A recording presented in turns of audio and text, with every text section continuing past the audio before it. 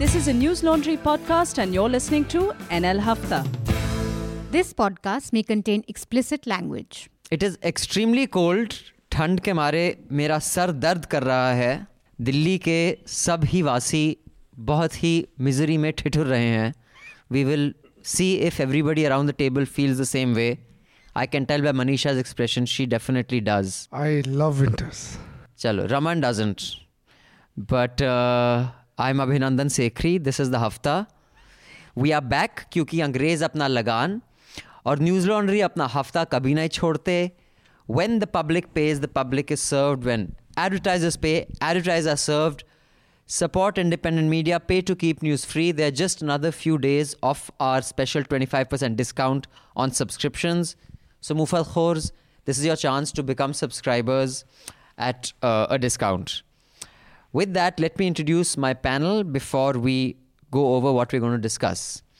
We have Anand Vardhan here. Hi Anand. Hello.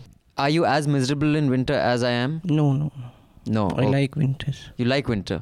Okay, that's why he's smiling. Manisha? I am totally cool with winters. I'm a pahadi. You're a pahadi. I'm built to take this. When she's always sneezing and sniffling, and I'm a pahadi built to take this. Maybe she doesn't like Delhi winter because Delhi She winter says she means likes it. हाँ वो pollution की वजह से sneezing. But I can take the cold. Okay, fine. Meghnad? I absolutely love winters. You absolutely love winter. Yeah, absolutely. I'm That's from 'cause in Nagpur. Nagpur, they don't have winter. They don't have But winters. you have santra. You have santre ki barfi, santre We have ka. RSS and we have Santra. You have RSS and you have santra. Okay, but you don't have winter. No, we don't have winter. Raman sir? I love winter. Okay, you love winter. Anyway, on the panel is Meghnad, our regular columnist and the co-creator of Constitution. And joining us on the phone line, are you in Chennai right now or Bangalore? Where are you right now, Sudhir? Hyderabad. You're in Hyderabad right now. So, is T.S. Sudhir, as many of you know, he writes regularly for us as well as Huffington Post, First Post, Scroll. He has worked with all three mediums. He's worked with television, he's worked with print, and he's worked with digital. He's a scholar from Cardiff, and he's been a columnist, documentary filmmaker, and many other things. So, what about you, Sudhir? What are your views on winter? Well, South we hardly have a winter. December and January are really the most pleasant months in the year, at least as far as Hyderabad is concerned. So we would in fact get into summer by end of January, soon after Republic Day. So Feb to May are not really months that one looks forward to. So this is the best time of the year that we can enjoy. Okay, so I guess I'm the only one who's miserable. So what we'll be discussing is Rajnikant's new party, Thalaiva, right? Thalaiva, isn't that right?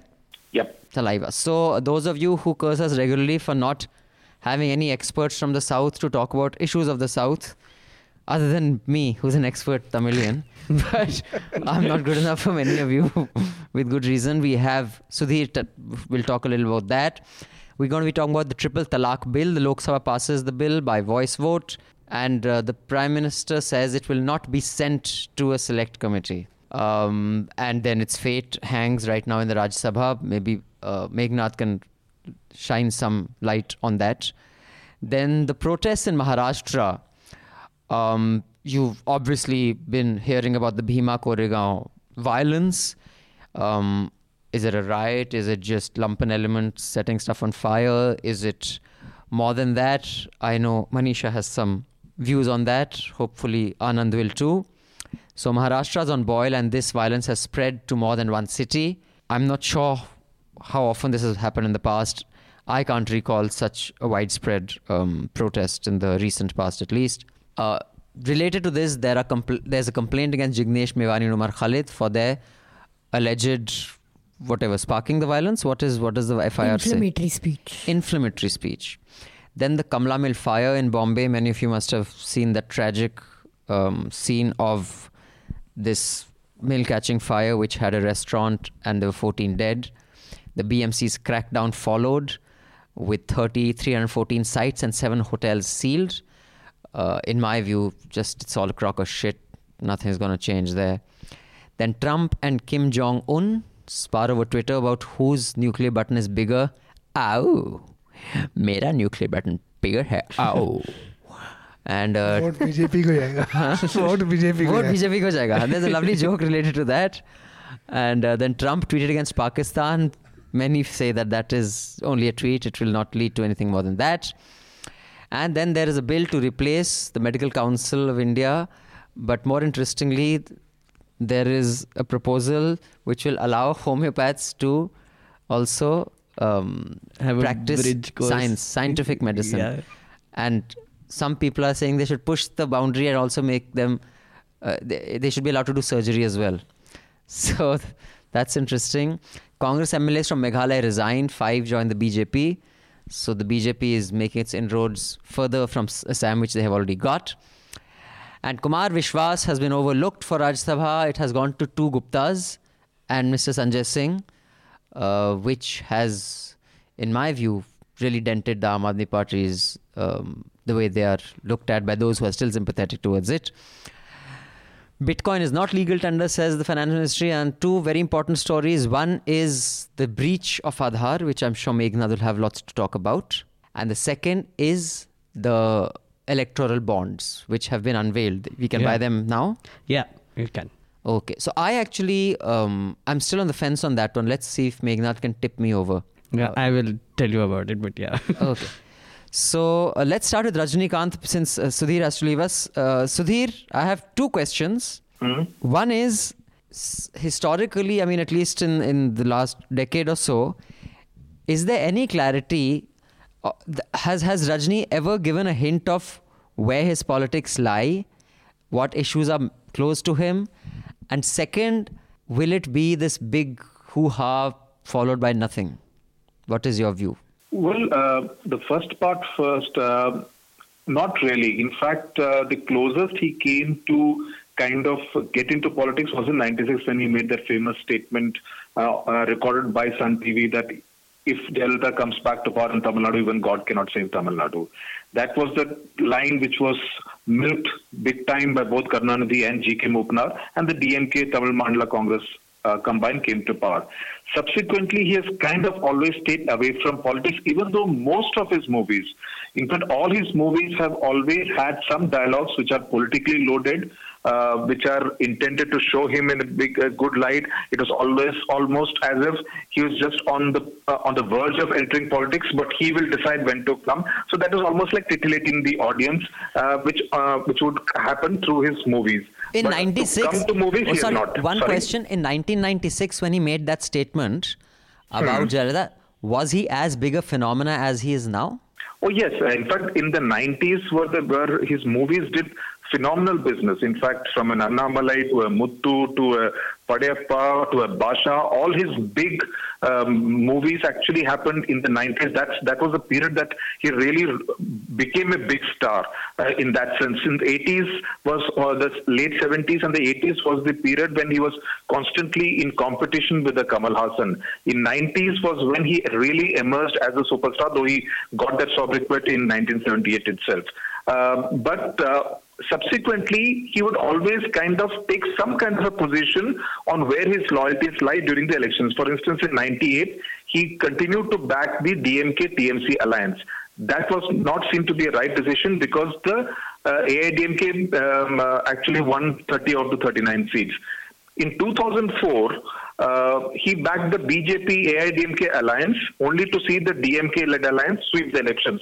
So what I mean to say is that it's not as if Rajnikant's political acumen has been very sharp. Barring 96, in both 98 and 2004, he actually backed the wrong horse, which is why one wants to kind of, the point that I'm trying to make is that it's not as though Tamil Nadu has always followed Rajnikant, whatever he has said that I want to, I'm backing XYZ guys, so the whole of Tamil Nadu goes and backs that XYZ just one candidate or question, party. Considering That has not happened. Yeah, considering Jayalalitha wasn't someone to be pushed around and was fairly vindictive, after him saying that, there were no consequences. Amma did let him live. I mean, in peace.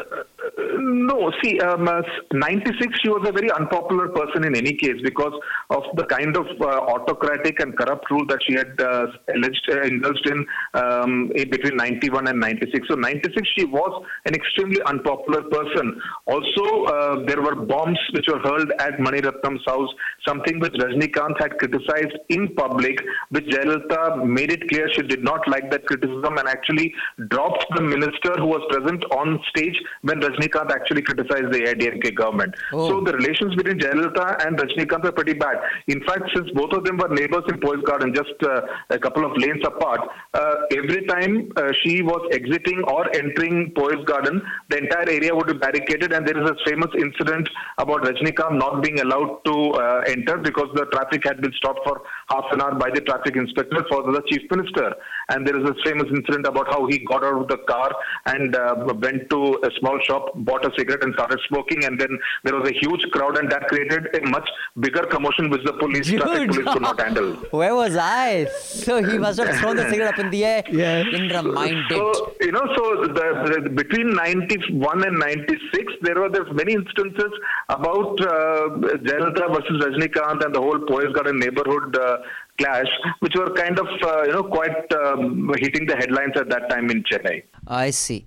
So there is a chance that his stardom may not translate to votes, as you said has happened in the past. But it may not. I mean, it's not as though Rajinikanth has entered and therefore everything will. He will sweep the election. That is not likely to happen. Whether it is only for now and then it may fizzle out, we never know. If you just to take the example of Kamal Hassan, his last political tweet was on November 30th, and after that, he has taken almost a 5-week absence, and today he has put out a political tweet.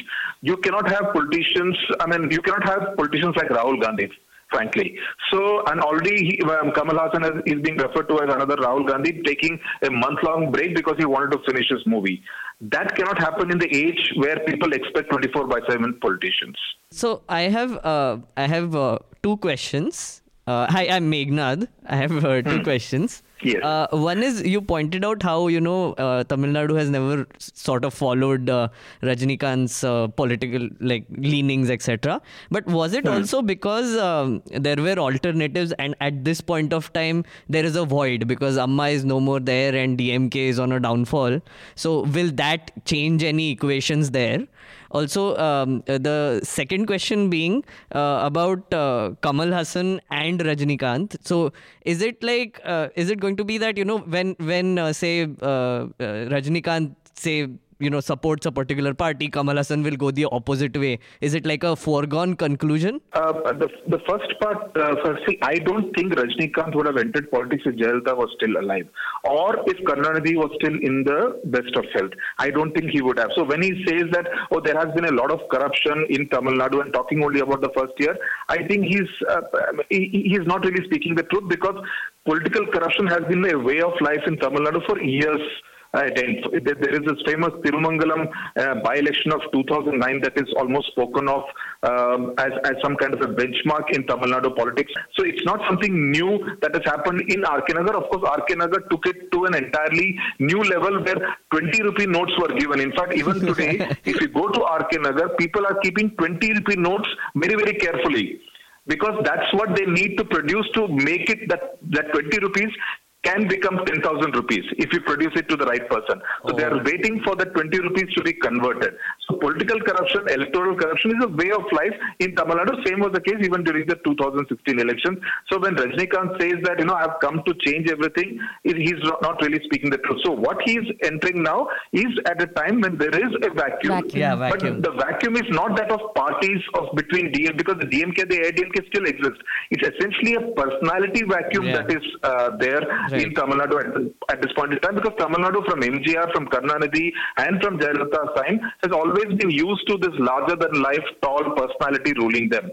So will Rajinikanth be that tall personality fitting into the shoes of a cult figure is a question that Tamil Nadu will need to answer. Whether he'll really have the wherewithal to actually do that. Because he can at best only be a candidate in one assembly constituency. Right. Where will you find the remaining 233 credible alternatives? Yeah. And more importantly, whether his fans will be willing to work for the remaining 233. They may be willing to work for Rajinikanth. Will they be willing to work for the remaining 233 also? Because it's not like all the parties have that depth of leadership like Mr. Gupta and Mr. Gupta who've been sent to the Rajya Sabha. Yeah. Those kind of candidates, everyone doesn't have access to such achievers. But So can we- Rajnikant, so far, No, but- for instance, his production guy, the guy who is part of the production team who is producing 2.0, Mahalingam, he is joining Rajnikant. Another choreographer turned actor, he is joining him. And in fact, the joke already going in Chennai is that these people seem to mistake that it's not a film artist association election. It's a state assembly that we're talking about. So, Raman, what is your view? Do you have any Vishesh No, tippani I to just give? wanted to ask one question. No, Ah. I don't know much about South politics. No, I just wanted to know, can we say at this point of time that Rajnikant is going BJP way? I mean, is trying to align with BJP? Is he the Trojan horse through which BJP will enter Can Tamil we fit Nadu? him into the... There are a whole lot of conspiracy theories going around in Tamil Nadu. Many believe that it's the BJP which is kind of backing him, and the kind of the BJP, the Tamil Nadu unit kind of gave the game away by tweeting almost immediately after his announcement, congratulating him on his entry. The BJP spokesperson Narayan Tirupati tweeted saying masterstroke by Modi, and Amit Shah, of course, later he tried to retract it, saying that I was talking about the Hajj decision taken by the Modi government and something of the sort. But everyone knew what the reference was to. So the BJP has been very happy because the BJP in Tamil Nadu is seen essentially as a Hindi and Hindutva party. And in the manner in which it has conducted its affairs in the last 1 year, trying to remote control the AIDMK government, hasn't really been taken very well by the man on the street. So the BJP, as the results of the RK Nagar elections proved, where it polled 1,000 votes less than even what Nota polled, has shown the BJP its place in Tamil Nadu politics. So they will be very happy riding on the Rajnikant phenomena. But whether Rajnikant would be wise enough to actually let that happen is the question. Most people, and including me, think that if he allies with the BJP, it will be a lose-lose situation as far as Rajnikant is concerned. But yes, they need a pan-Tamil Nadu leader. And at this point in time, given that their betting on AIDMK has not worked at all in the last 1 year, Rajnikant is pretty much their plan B. Tell me, Anand, you have anything to add to this discussion on the Madrasis, or will you only wait for the Bihar VTs, Vishesh Tippanis? No, my thing is that, Sudhir, if BJP is seen as a Hindi party and, North and Hindutva party, then would it be smart to try to enter Tamil Nadu through a Marathi? I mean, even though he's a Tamil superstar, he is at the end of the day Marathi. And what about, because the Stalin and this Aragiris jhagada all the time happening, is there any chance that the elder son Aragiris can be like used by the BJP to enter? I mean, wouldn't that be, get a son of the soil to enter rather than get a Marathi superstar who acts in Tamil films? No. Two things here. One, he's a Maharashtrian born in Karnataka, so in that sense, he's seen more as a Kannadiga rather than a Maharashtrian. And there lies the problem because of the whole Kaveri dispute between Tamil Nadu and Karnataka. Yeah. And that will definitely come, which is why right in May itself, he had kind of reinforced calling himself a Pacha Tamilan, which means, he's there, a complete true-bred Tamilian, and having lived in Tamil Nadu and earned his living and made a career for himself for the last 44 years in Chennai, in Tamil Nadu. So that's, in that sense, he kind of says that his ancestors are from Krishnagiri in Tamil Nadu. Like Sonia Gandhi, basically. Sorry? Like Sonia Gandhi is Indian.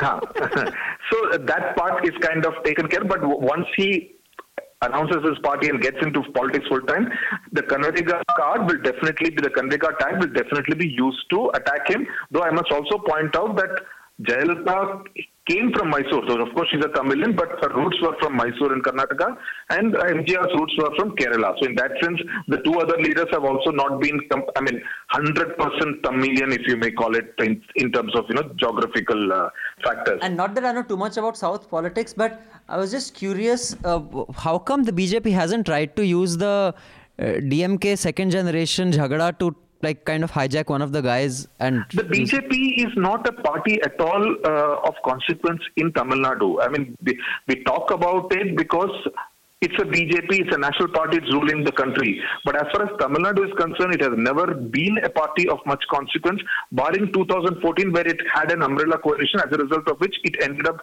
winning one Lok Sabha seat from Kanyakumari.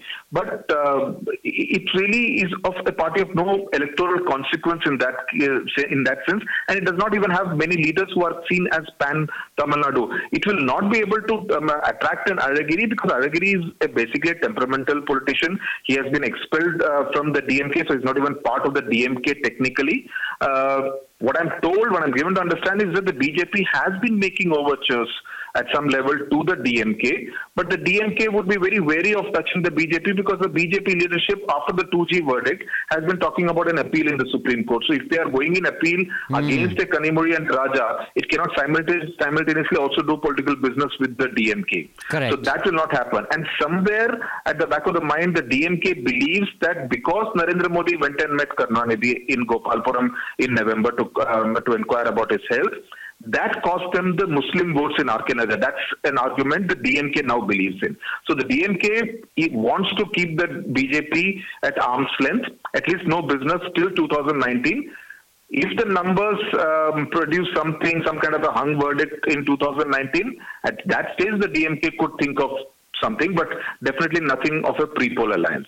So that's why the BJP's best at this point in time remains Rajnikant. Okay, now I have an email to read. Sorry, Raman, you have something to add? Meghnad asked one question. Where does Kamal Hassan stand today? Kamal, to he's like Rahul Gandhi politics. We are not sure which way he goes. Kamal Hassan is seen to have lost out because of this 1 month or 5 week long silence. Yeah. But I think he will start talking about it and stuff like that. But I wonder whether he would really want to be seen in competition to Rajnikant, because on the ground, Rajnikant is a much more of a mass actor. Kamal Hassan appeal is more urban, he's seen as more of an intellectual actor. Obviously, no one disputes the fact that Kamal Hassan is a much better actor than a Rajnikant, but his appeal also is a little limited in that sense. So I don't think Kamal Hassan will want to get into a direct competition with Rajnikant in politics. He did say in September that if Rajnikant enters politics, I will join hands with them. But again, given their ideologies are very different, Kamal Hassan is an atheist, very left of center. Rajnikant is an extremely spiritual person and therefore seen as slightly right-leaning. So in that sense, their ideologies don't really match. So whether they'll be able to do their politics together is a moot question. Okay, thank you so much, Sudhir. Thank you. For your time. Thank you. And we'll hope to see you in Delhi sometime soon. Don't come in the winter. Okay. It's horrible. Thank you. It's really bad. Yeah. Okay, bye. Thank you. Okay. Bye. Okay, I'll come to an email, but before I come to the email, I would like to add that this podcast is produced by Shubham. Thank you, Shubham, and recorded by Anil. Thank you, Anil. I have been told that I am not acknowledging the producer and the recorder these days. My bad. Also, we have another few days for our offer of 25% off. So do subscribe at a discounted rate and get some additional goodies. Now, the email I'm going to read is from Kishore. Hello team, especially Abhinandan, you commie, just like we are Madrasis. See, he got my Madrasi joke. I got so much of hate mail and hate tweets after saying that, how do you call all of us Madrasi? Anyway, Kishore, I'm glad you have a sense of humor. You'll be surprised how many fucking people have a stick up their ass and not a sense of humor. You claim Tamil pride despite the fact that you can't construct 2 consecutive words in Tamil and don't know the difference between Telugu and Kannada. You said Chilmadi, which is Kannada, and you pointed at people of Andhra. You got me, partner, you got me. I really wonder how none of you can ever understand the RK Nagar election despite reading news. Or is it so that the Bhai Log media have not understood it either and south of Madrasi is out of their syllabus? I think it's the latter. I don't think they are interested or have understood it. So first things first. Sasikala is not smart as Abhinandan thinks she is. Did I suggest that she's smart? Did I? Don't know. Maybe. She is just a servant of Jaya who aspired to be CM and is spending her time in jail. TTV Dhinakaran is her protege and he and the people who supported Sasikala were expelled from the party. Meanwhile, the AIDMK party is run by OPS and EPS after 2 factions united. Initially, there were 3 factions of ADMK, which is OPS camp, EPS camp and Sasikala camp. The RK Nagar election was big because of 2 reasons. initially the case about which of the three camps takes the two-leaf symbol, and the by-election was initially cancelled because of bribing voters, which incidentally happened by the local reports. Up to 100 crores was spent, my God. Madhusudan, the ADMK party candidate, was long-time loyalist, and his son, and his loss is huge because now TTV promises that he will be the party president because he won the election. Incidentally, one day after your recording, ADMK has suspended 44 leaders who supported TTV. So it's safe to say that if you guys like entertainment, follow TN politics, because nothing comes as close to even Abhinandan's supposed mockery of the Madrasi. Thanks and regards, Kishore. Thanks, Kishore. If what you're saying is true that 100 crores was spent in the RK Nagar election, if any of you in RK Nagar are listening to this podcast, we have a special rate for subscription a few days. And since you have some disposable income handy, I'm rumors कह रहे हैं कि आपके पास कुछ ज़्यादा पैसा है, तो थोड़ा independent media में भी पेल दो. Long run में you will all benefit more than whoever wins. So that's that. So Ranga uncle, sorry, not Ranga uncle, Vardhan uncle, what do you want to start with? Should we start with the Delhi? Should we get over with AAP or should we end with AAP? Should we start with AAP or should we end with AAP? Delhi should be fine. Delhi.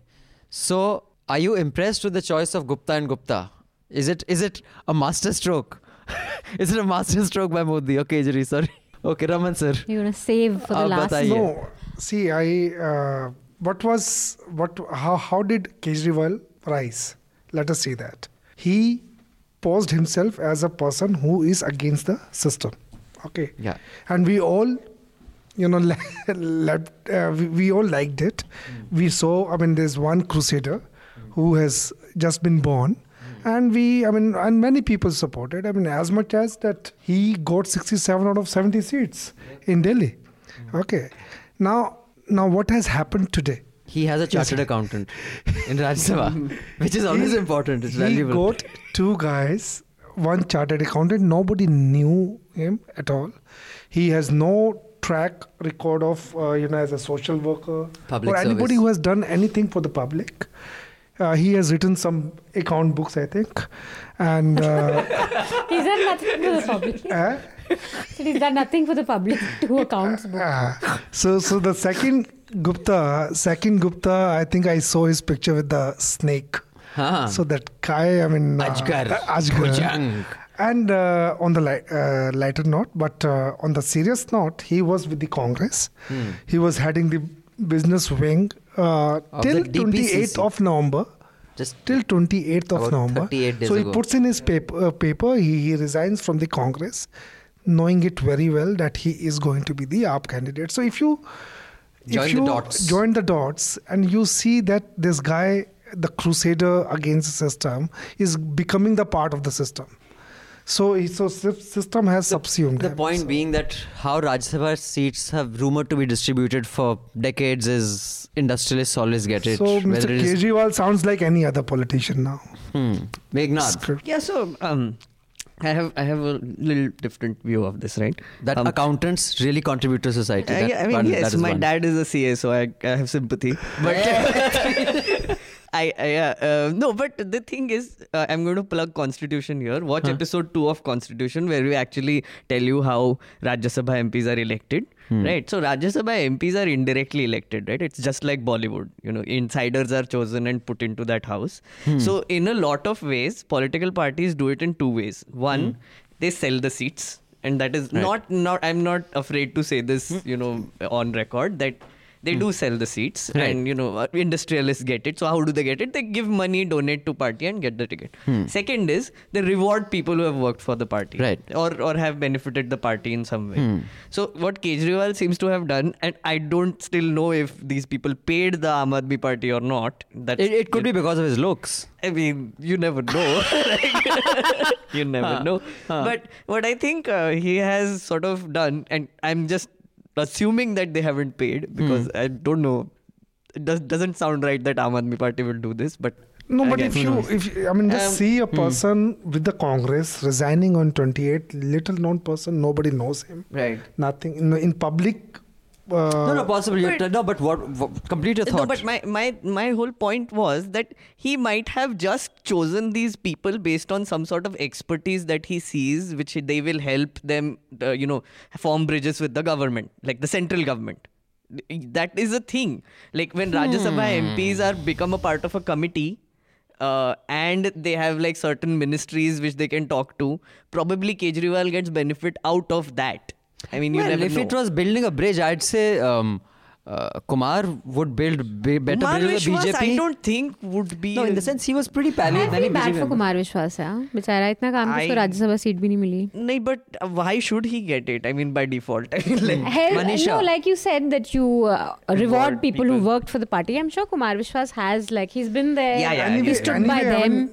He's like a pleasant face on television. He's always supported the party. He's always come out and. Are you a fan of his poetry? He's a good orator. I mean, he says it out well, but I'm not really a fan of his poetry. I have no idea, man. I don't know what. But has as the Meghna Aam Aadmi Party given any reasoning for why they have chosen these people? Well, there's just a press conference of Manish Sisodia where he said that one of them is a chartered accountant, the other person, which is this other Gupta, the slightly overweight Gupta with a snake. And I'm talking about, he had a snake on his neck. That has too fucking. This is so horrible. So what I was like, is that dude? He said that he educates 15,000 children because he runs a few trusts who run 4 hospitals and they run a few schools in Delhi and Haryana. I don't know, we should do a fact check on that. But yeah, Vardhan, what is your view? How valuable are chartered accountants to Rajya Sabha? I don't have that much money, so So you've never needed a chartered? Don't need. Okay. Basically, what I want to say is that Kejriwal comes across as a different kind of politician now because he wants to be now that kind of politician. So you think he has decided that this is what he wants to become? So it's a trade-off between political capital and political sustenance. He has preferred the latter. So if the political capital was the anti-corruption crusade, that is not something that would sustain him for long. And that only money can do. Yeah. So also, for socialist rhetorics also, you need capitalism to sustain socialist rhetorics. So socialist agenda becomes affordable with the success of capitalism only. So that's one thing. Second is that this ingrained Indian psyche of seeing creators of wealth as something evil is also something that political class sees as differently. In fact, Manmohan Singh also in 2006 in a WTO conference said that we Indians have devalued industrialists, but they are of great civilizational value because they create wealth and distribute where there none exists. So creators of wealth need not be always denigrated. He must be of some value to the party. That means so. Yes. Well, interesting. Who would have thought that Anand's reasoning seems a little more sympathetic to Kejri as opposed to mine that is not. Ravinandran, do you remember earlier they had offered this seat to Raghuram Rajan and he denied it? Yeah. What was that all about then? They offered it. They said they offered it to 18 odd people and including Arun Shourie. Arun Shourie said no. Arun Shourie has So everyone they offered it to rejected it because no one wants to touch the Aam Aadmi Party. And following this, I want to come to the electoral bonds issue. I think they're kind of connected. But my personal view is that I'm it's no secret I'm a huge supporter of the Aam Aadmi Party and backer of Arvind Kejriwal. But I think for everything that he did, whether it was go at the PM, there was always a reason that I could see was a valid rational reason. While I agree with Anand that you need money to survive and tell me about it, I have to pay like 30 salaries in a month. So of course I understand the value. I understand the value of capital. But in this particular case, I do think there were many other faces. And while I understand running a party is a huge problem, we've done a little explainer on that. To contest the Delhi Assembly seat, you need 6,000 volunteers. Now, if 6,000 volunteers even drink 3 cups of tea a day, that's 30 rupees a day. Yeah. So that's 6,000 into 10, 60,000 into 63, you know, that's, मतलब 3 लाख एक दिन में आपको चाय में ही लग जाएगा. तो just at that first day, there were all sorts of volunteers who were, you know, funding it on their own. But I understand that you need money, but I don't think it's like a corporation that you need the money to survive like right now.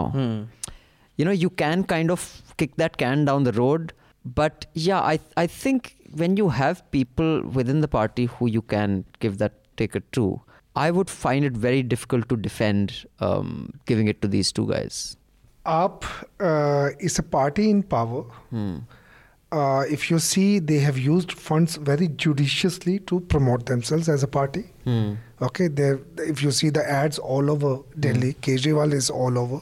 So they have used the public money for the popularity. But here, what I'm trying to say, the image. In fact, what Meghnad is saying and what Anand has said is the same thing. He was against the system. That's how he won all the votes. But today he's becoming his part of the system. His differentiator is gone. So Even he's saying admit, his differentiator may won. But his Lok Sabha MPs were a huge disappointment in general. Like all 4, which were earlier elected, 2 defected. Now there are 2 left. They have been disappointments. So I feel that he wanted some smart people in parliament. I honestly feel that he thinks that it's time to have like a voice. But Meera Sanyal is a smart person. She's been associated with the party for long. Meera Sanyal. Yeah, that's true. Vishwas Kumar. I mean, why he chose these people is a mystery as much to me as to anybody else actually. But right. I mean, that might be one reasoning that he might have wanted some smart people in parliament. But so was his choice for the ministers also. The 7 ministers, when he appointed them, nobody knew those but names. in Delhi, I mean, out of all the 65 seats he had, I mean, it wasn't like he had a palette of, you know, lovely colors to choose from. But what I'm trying to say that those names were also, I mean, he handpicked them, and 3 of them have already fallen. I mean, his picks aren't always the pick of the crop. That's what I'm saying. It's not the first flush. It's not the Assam Chika first flush. Coming to, should we move on? Everyone has something to add? Yeah. So coming to the electoral bonds, Meghnad, for those of you, context, electoral bonds is this new instrument that the finance minister has floated, which can be bought, I think, from next week onwards, if I'm not wrong. You can, so basically it's a way of getting white money into politics as opposed to black money. And the reasoning behind it is you can only buy it from banks, so therefore you have to, you know, give a check or draft or whatever. So you get it through white money, and then you give it to the political party you want, and they can go cash it. So it remains anonymous. So no one knows who's given to which party, which is one of the problems that Aam Aadmi Party claimed they had, that all the people who were giving them money, there was a crackdown from the government. So now that anonymity theoretically can be maintained. And B, white money will enter politics and not black money. So that is the reasoning for electoral bonds. Puncture the holes in this. So, okay, so you have to understand how this electoral bonds work, right? Again, as you said, it's an instrument. So it's a currency which can be used only by political parties. It's valid for 15 days. So you, Abhinandan Sekhri, goes to SBI, buys a bond. You get a bond without your name on it, just a serial number. And you, that bond, you can take and give it to, say, Aam Aadmi Party, because it's your favorite party, right? And you give it to Aam Aadmi Party, and they don't need it, baby. They got Gupta ji. They go to Aam Aadmi Party takes that bonds to SBI again and redeems it, right? What is happening is SBI is acting as a mediator here. So nobody's name comes out. Aam Aadmi Party says got electoral bonds on their account books. You say gave electoral bonds on your account books, right? So there is no name revealing happening here. You're right when you say that the bond can only be bought by DD, check or bank transfer, right? So only white money can be used to buy it, right? But here you have to understand that even though this whole transaction is happening with white money, the anonymity is a question, right? Okay. Because you as an industrialist or someone might be giving that money to lobby. Because ये law pass करवाना है, वो law pass करवाना है. In which case I wanted to be known कि देखो sir मैं आपको 10 करोड़ दे रहा हूँ. या तो तुमको पार्टी को पता है कि तुम दे रहे हो, बट पब्लिक को नहीं पता है. So whenever a law is made by a party, people will not know why the hell they are making that law, for who. So that is a problem, right? The second thing that is problematic here is that you are giving to Aam Aadmi Party. The BJP can still find out because SBI is owned by the government, right? So they will find their ways to find out which serial number went from who to who, right? So that party, BJP So will it's not definitely... blockchain, it's not end-to-end encrypted. No, they definitely The bond have will an not advantage. self-destruct. So with this bond, I can't make any money. My money will just go to the party. Yeah, I mean, it has to be, but I don't it's make an it. instrument, so you can give it to any party. It doesn't have to be, it won't have like Aam Aadmi Party written on it or BJP. You're saying it It'll can have be a used as a serial- bribe. It can be Yeah, like it can be used as anything. Which is, in any case, right now also people give checks to the party, right? Yeah. When you see किसी ने 10 करोड़ दिए, किसी ने राजीव चंद्रशेखर ने I think 6 crore दिए था, दोनों को NDA, UPA दोनों को दिए थे. hedging किया था. हाँ. So he hedged दोनों को. I think it would have been a lot more useful, and I would have found it a lot more, credible had by electoral bond said this is the only way you can give to politicians. Absolutely. Because right now 2,000 rupees के नीचे आप फिर भी दे सकते हो, and almost like I don't know how many 100 crore of their money comes from cash, क्योंकि बैठ के आप रिसीट काटते रहो और अब काला धन वैसे ही आ रहा है. 20,000 के नीचे. नहीं अभी नहीं, 2000 हो गया ना पहले 2000. But the only difference is now पहले अगर आप 1 लाख रिसीट बनाते थे अब 10 लाख बना दोगे. आप जब 4 इंटर्न को बैठ के रिसीट कटवा दो वही काला same धन तो process. वैसे भी आ सकता है ना. तो That's what Mayawati. हाँ sorry No, Anand ji. that is the thing that very a small window of digital trace, as they say, digital trace, where banks have to fulfill the KYC norms. If you are depositing money, they will go through KYC. They can still have trace the money through digital trace, what they say. So the government being the prime stakeholder in SBI, the party in governance would get Can find out anyway. Yes, and the counterintuitive logic is that it may actually make electoral bonds fail because people will still prefer anonymity. Because there is a slight danger of digital tracing them. Right. So they will prefer anonymity and do under 2,000 transaction, and cash should still be the prime means of donation. Yeah. Here another I think aspect which I think Anand is pointing out is that again I absolutely agree. Cash का donation निकाली क्यों नहीं देते? exactly. निकाली दो यार, why finish the it. heck is it still there? The second is the intimidation thing which you pointed out, right? So all this bullshit reason is being given everywhere, like even by the finance minister, everyone, कि because there is intimidation happening, कि आम आदमी party का donor list दिखता है, so anybody can intimidate, so that's why anonymity is required. Now, I don't understand why political funding needs to be changed to prevent intimidation. Police क्या कर रहा है? It's a law and order issue, isn't it? At the end of the day, when intimidation is happening of one person, shouldn't you be criticizing the police which is not able to protect the donors? But they do it through ED यार. ED notice भेज देंगे, आपका कोई permission नहीं देंगे. सरकार has हजार ways of. But the government itself saying that this is a problem and our machinery is not going to protect you. I mean, like, the logic from their point of view is rather bizarre. Our machinery is not going to protect you at all. So you need to do this. But I think this government is very good at making a hoo-ha about nothing. I mean, making a hoo-ha. See what we are presenting and what you're presenting, nothing. It's like changes nothing. Yeah. That's a problem. So what do you want to move with now? Manisha, you want to talk about the violence in Maharashtra or the triple talaq bill? I think we should talk about Maharashtra. It's really dominated the news all of this week. So before we do that, can I read a quick email? Yeah. It's not very long. Yes. So this one is 400 odd words. I may not read the whole thing. This is from Ashwin. Hello NL team, I am a subscriber and I'm really a fan of the work you people are doing. I would try to keep my letter short, but apologies if I exceed the word limit. I really like the Hafta podcast as it allows us, the news consumer, to know the biases and beliefs of the people running News Laundry. I would like to comment on the last week's Hafta and especially on the debate on secularism. Though I'm not against the concept of state being secular, I was struck when Manisha and Abhinandan said that BJP and RSS do not have the intellectual capacity to even play around the nuances of the term secular. I would like to tell the panel that one historical personality that BJP and the right wingers of our country adore is Chanakya Kautilya. Okay, just one thing, Ashwin, we did not say that the BJP RSS doesn't. We talk about that Hegde guy specifically. No, this was in response to Anand saying things about Hegde and we saying that he's attributing too much. Yeah. Yeah. So that's what I'm saying. It was specifically to Hegde that had the intellectual capacity, not RSS as a body. And secondly, boss, you have kind of appropriated Chanakya and Kautilya to the... Anyway. His treatise, the Arthashastra, as many scholars describe, is totally a secular document and deals with the running of the state in a secular fashion. By secular, I mean this worldly as defined by Anand in the last episode. Religion in the Arthashastra is only used as a management tool. Anand Vardhan can expand upon my argument if he is present. Anand Vardhan? Yes, I will. Present, sir. Yeah, so will you want to expand on that? Okay, I will. Okay, you will after the letter. Okay.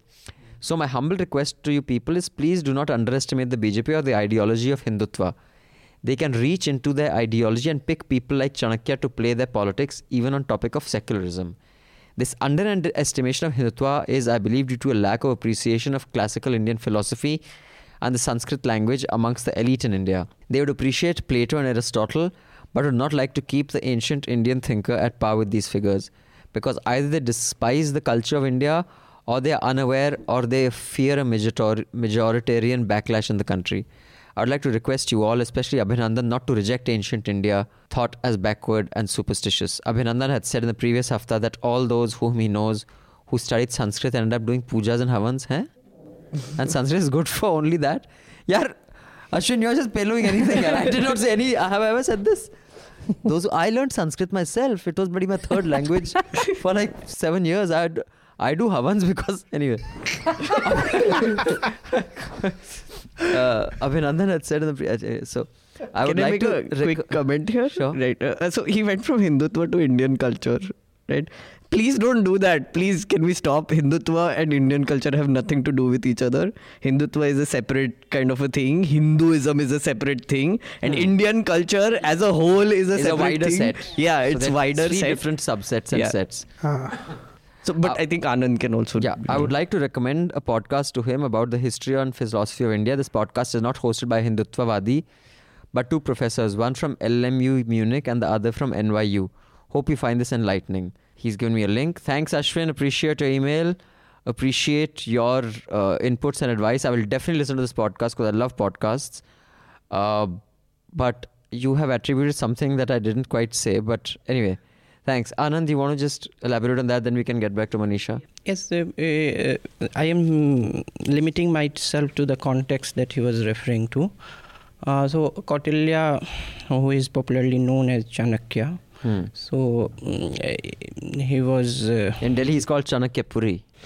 Because we make everyone Punjabi. And he serves lovely bloody kulcha and Chanakya Puri. Gaya tha si? In Delhi, he is called... चढ़ते होते cinema. ते फिर मोमो खाओ. ते पूरी साहब दसो. Half of Delhi has derived its colonies' names from Bihar.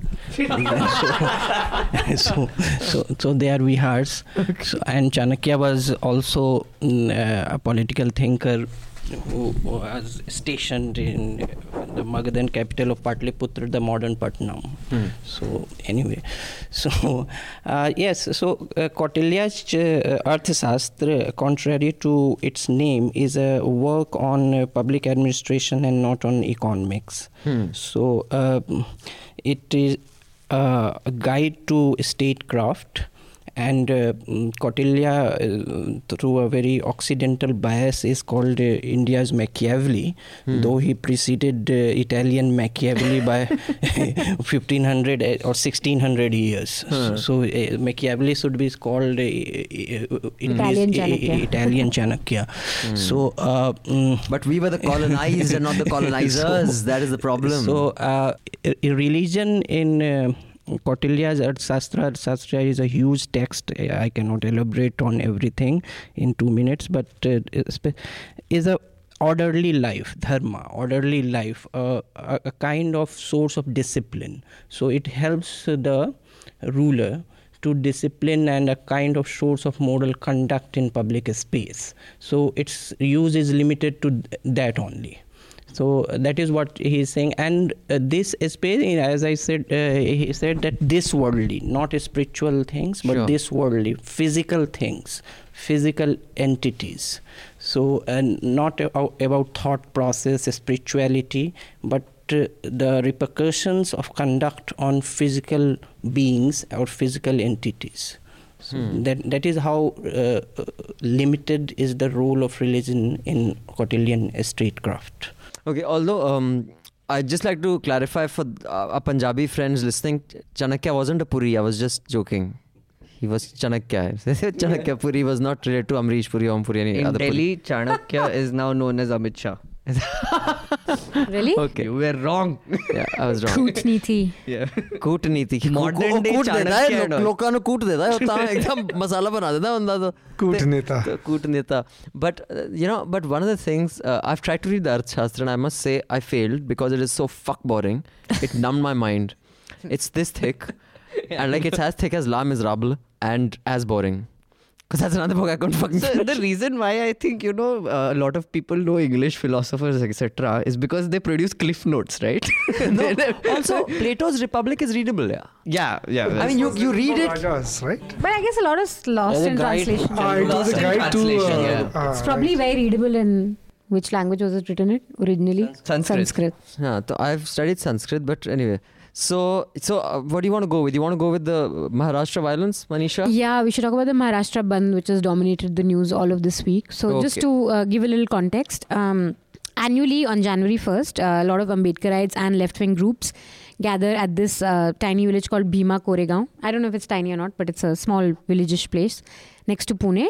And they celebrate the victory of Mahars against Peshwas. And that's Mahars is a more deprived community within the... which was considered untouchable back then. And we'll provide a link below this to give you context on what exactly, why exactly do people celebrate this.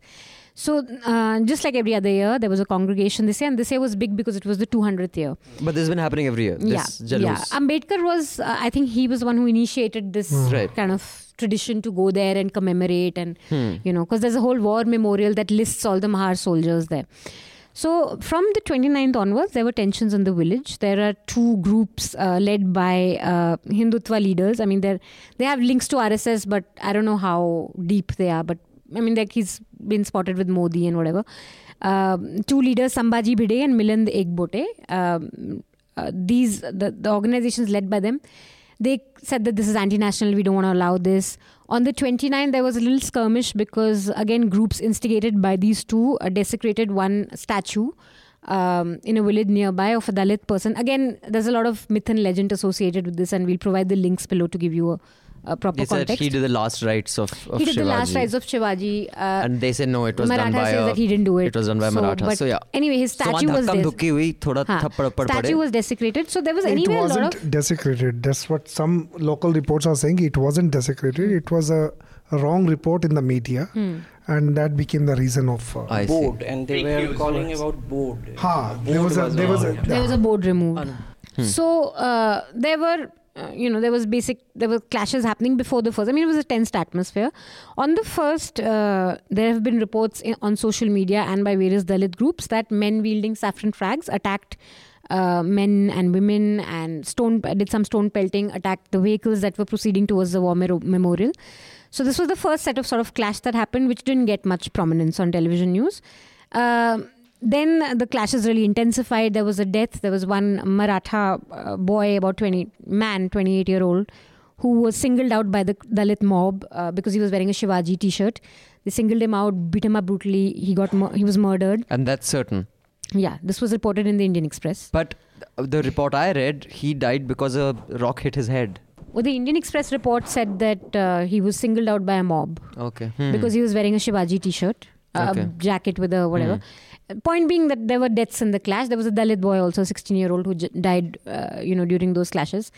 And then there was a bandh on 3rd, where various Dalit groups and the left group. And that's which spread to Bombay. Pune, and Nagpur as well. Was Nagpur? Nagpur was kyunki that is the seat of the RSS. Don't mess with us. Have orange barfi. I haven't heard any reports from Nagpur yet, but the thing is, it's very interesting because a similar event happens in Nagpur where Baba Saheb Ambedkar converted himself. He went to Nagpur. Right? So every Dasara, the same people they come to Nagpur in huge numbers at Diksha Bhumi to basically celebrate the when does this happen? Dasara. So fixed this on year, Dasara. are we looking at trouble then as well? Last year was fine. I mean, the numbers have been growing, and it's a pilgrimage spot sort of. Chhath Puja numbers have been growing. Our own Anand had gone to But Chhath here Puja. also, it seems that the numbers have been growing over a period of time. Numbers have been growing everywhere. Even Pizza Hut numbers have been growing. McDonald's numbers have been growing. Chhath Puja numbers have been growing.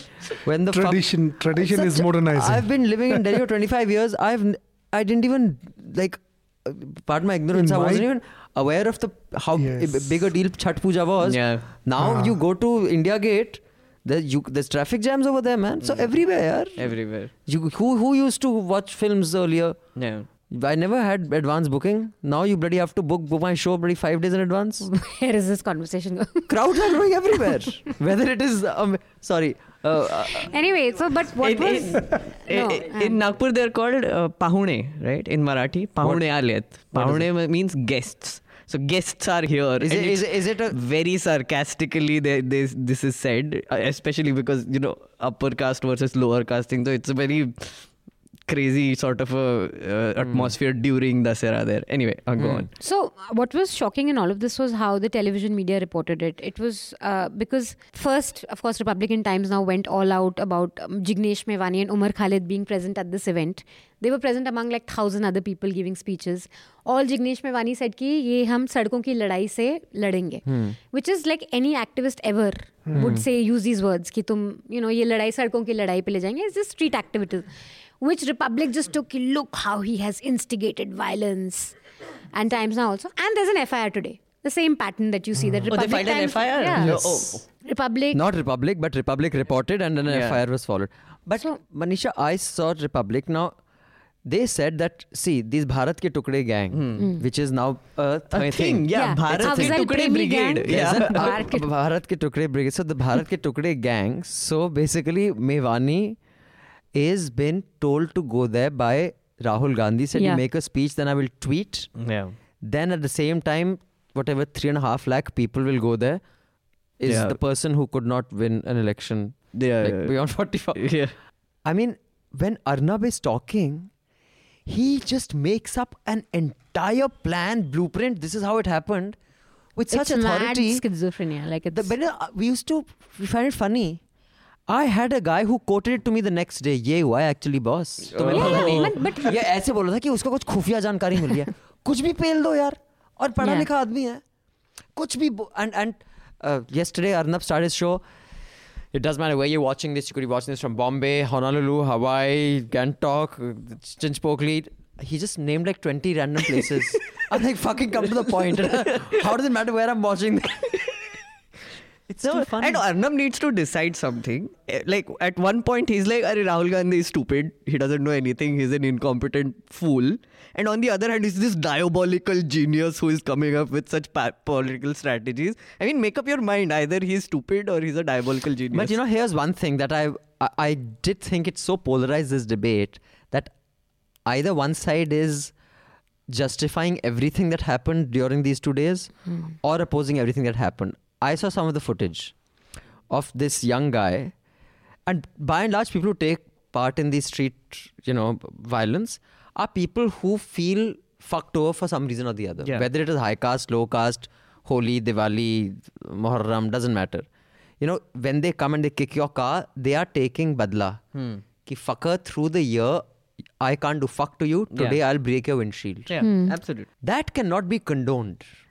True. Those fuckers who did that need to be fucking kicked in the ass so hard that the bloody balls come out of their mouths. But in the entire, and I completely agree, there has to be reparations or there has to be some way to undo or even out the millions of years justice. One can't start saying that action should not be taken against these guys. And I have heard that. I don't know if you guys have. I have as well. Yeah. No, that can't be. But also the problem is then with the skewed media coverage. If the media is only showing you traffic jams, only showing you violent mobs, which they were there. There was one that was heckled an NDTV reporter also. He came and shouted him and said... Only heckled. I mean, they didn't... There were also... And why is this only happening on social media or online mediums where you're seeing crowds peacefully with a placard saying that, you shouldn't have stopped us from... Yeah, there were peaceful crowds as well. Same with... I mean, I don't know with the mob, you have all kind of people. You have all, and there were, of course, and this was shown to be only a Dalit agitation, but Sambhaji Brigade, which is a Maratha organization, which is again anti-Brahmin, they had also called for a ban. So there were also men from those Maratha. It was not just a Dalit only protest. It wasn't really a caste clash. I mean, it wasn't, it's very, kind way of, more but not that binary. Okay, so two, three things. First is the what in the last hafta we were talking about that the accountability of reporting is just to facts and accuracy. But what facts means? Facts can be chosen. And now you have 5 different narratives of a same event. So which report to trust? So just saying that reports are the authentic. So if you trust Republic, you have a different narrative. You will swing from reflected rage to indifference to conspiracy theories. So reports in themselves are no measure of objectivity also. So to say that only reports are objective and write-ups are subjective, that is a very wrong distinction to make. So a lot of opinion have also spilled to the reporting. So that is one thing. So second is that the society in Maharashtra is now in a normal situation. Dalits and Marathas would be pitted against one other because 30% of population in Marathas, they electorally, financially, socially are powerful groups also. And Dalits are fragmented groups. So Dalit mobilization in Maharashtra from 1970s, Dalit Panthers onwards, they have a history even before under Dr. Ambedkar. So now it's more complex than what comes because India is a land of communities, and to say like say Alpesh Thakur and say Jigwani would be Jignesh Mewani would be on means they would not be on very conciliatory terms in this class. So because they would be pitted against one another. He is an OBC leader, and Marathas, the next big problem for Maharashtra government is on February 9th they have given a deadline. They want reservations.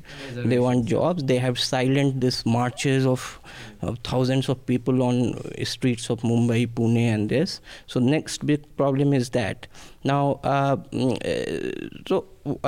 also leaders, I am very skeptical about student leaders because they have very guerrilla tactics. So since they don't have any organization, they just depend on guerrilla events to mobilize support, and in that sense they become dangerous because with time they will learn that guerrilla events have to translate into Arvind Kejriwal, and then they have to go to Gupta. So Gupta ka rasta guerrilla tactics. Good point. I just had 2 more things. I mean, one is, of course, I've said my piece on this. I think one thing that an event like this actually does demonstrate is the inherent casteism. I don't like discussing Twitter on Hafta because I find it a really daft medium. But the way there's a certain transparency to it because you can see certain inherent casteism or racism or bigotry that comes out. But as far as the difference in opinion and reporting is concerned, I'm the last one to use the word objectivity, as you would know, because you know my view on objectivity. Nothing is objective. Just the choice of story has killed objectivity. Why do you do story X and not Y? But a reporter's, what I think Raman and I were discussing, a reporter's commitment is to accuracy and facts. If you are a crafty enough reporter to show facts and accuracy to push an agenda, well and good. You are still a good reporter.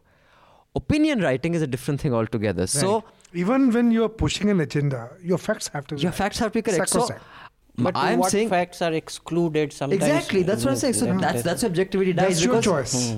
You are running an agenda. Run the agenda by all means. With facts. But have your facts. Because if you can puncture a hole in it, then it's a weak report. So I definitely do think that the commitment to facts and accuracy is the primary commitment. Opinion writing is opinion writing. That's a separate thing.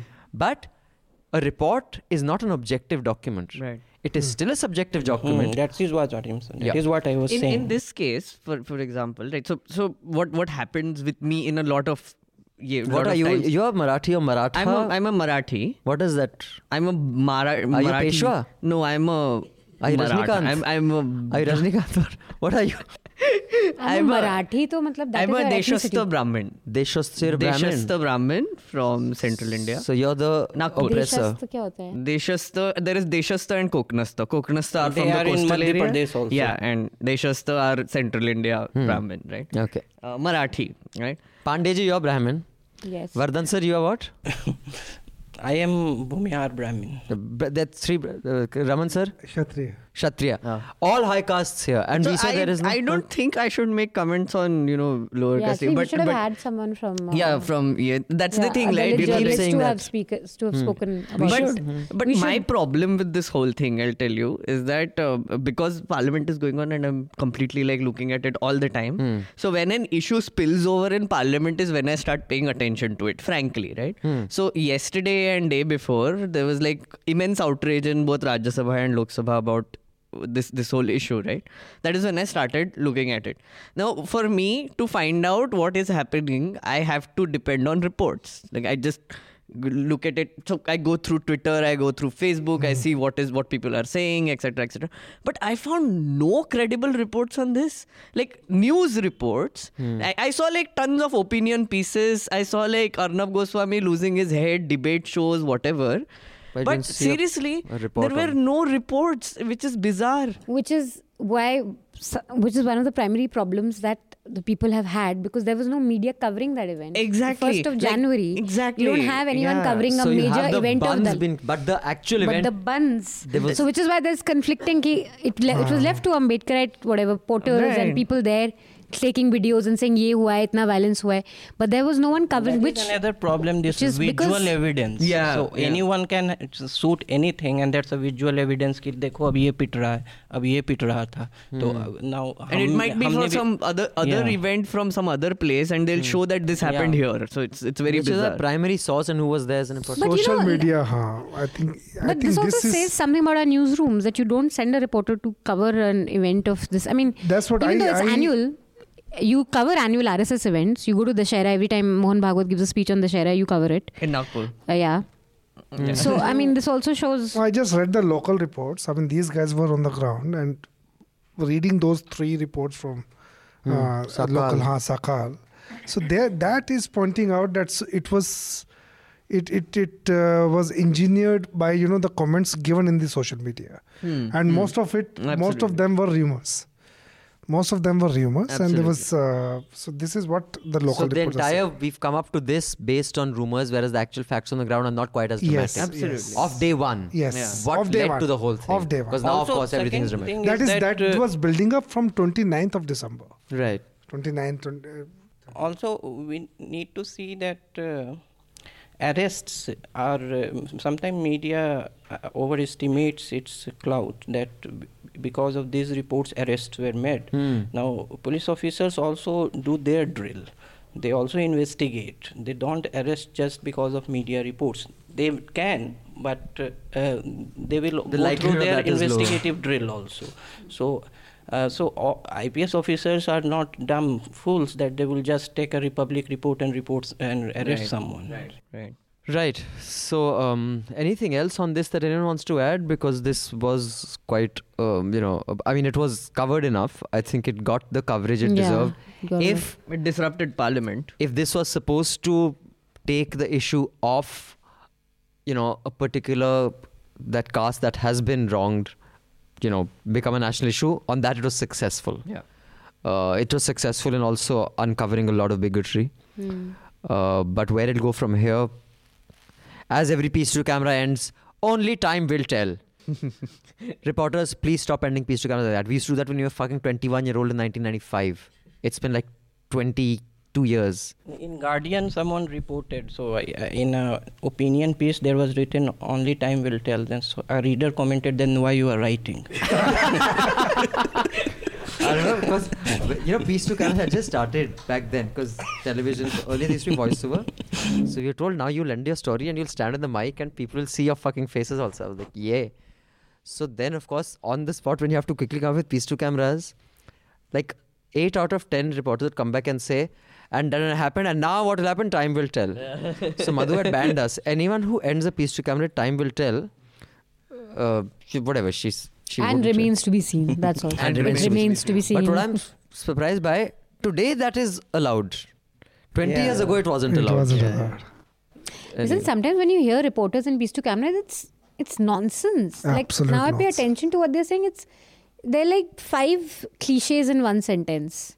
You know, like 5 phrases. Like it's Such just as horrible. life, time will tell, Yeah. Merry Christmas. Exactly. It's just like 5 this thing all together. You know, Uh, it's really horrible.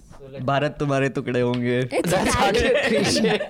I think actually TV reporting is really dying. I mean, just in terms of reportage also, like forget the debates and all, but how reporters report, the use of language. It's just No, but all these reporters are out there in the field to build up a show which happens at prime time, 9 Yeah. o'clock or 7 Yeah. o'clock. no one's really. So these reporters are basically the tools into the hands of these editors.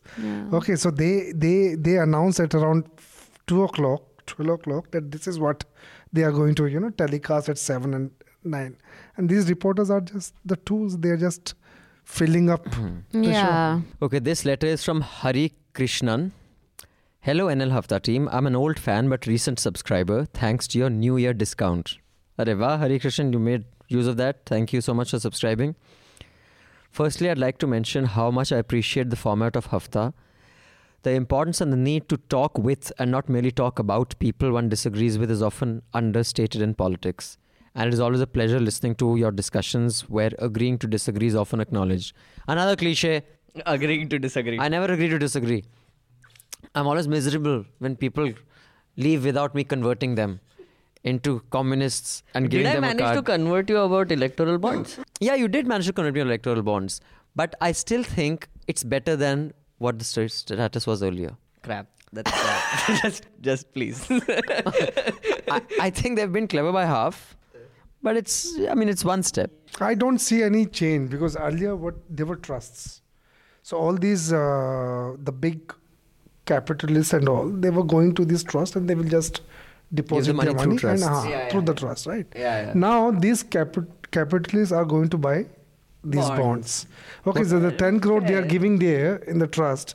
Now they are going to buy these bonds and they will give it to any party. Your view, Anand, is it a step forward or Yeah, no? means It's nothing. incremental change. Means B, C, D till B, C, D is being done. A should not be done. So that's. तो मतलब A से दूर ही रहो मतलब. They are- So no, मतलब करो उसे.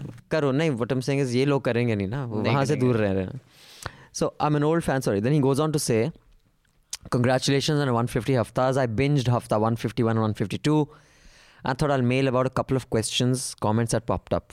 Without sounding too critical of your coverage of news from the south, I was quite surprised at Abhinandan's description of his visit to Rameshwaram. The city received its Achhe Din when Modi visited and inaugurated APJ Abdul Kalam's memorial early in 27. And when I visited Rameshwaram a few months after that, the roads were impeccably new and maintained. I did not want to point out that the villages Abhinandan mentioned on the way to Dhanushkoti were actually damaged from Rameshwaram cyclone of 1964 and not the tsunami as was mentioned by him. Oh, I didn't know that. Thanks for pointing that out, Hari Krishnan, because you before you go to that tip, Dhanushkoti, there are these devastated villages that you go past.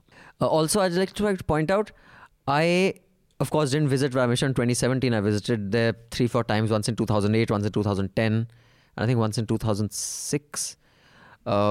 The roads are very good, but the actual temple itself has shit because there are elephants there. What are you going to do? They're like elephants taking rounds. You can't, they will shit. So it is. And Somnath temple has like shit everywhere there. So the roads are great. Sure, getting there is great. Once you get there, you're going to step in poop. Be sure of that. Then he goes on to say, our new subscriber, Hari Krishnan. Just within the 2 episodes, I heard Anand say he thought NDTV is the worst news channel in India. Manisha saying Z was terrible, and Abhinandan saying Economic Times was the worst.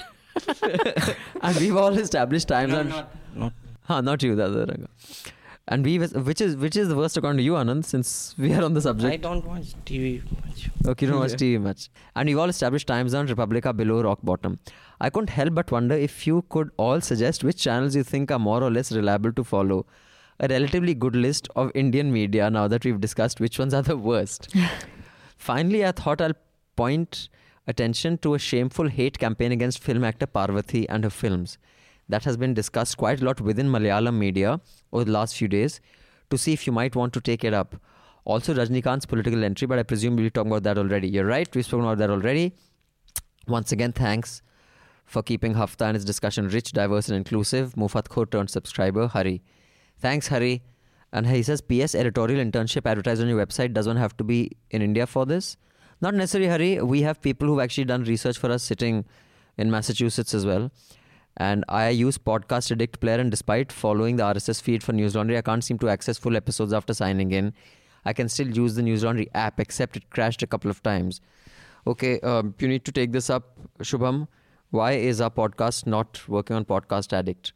So the Parvati issue, I'm not aware of this actually. I'm sorry. Is anyone aware of this?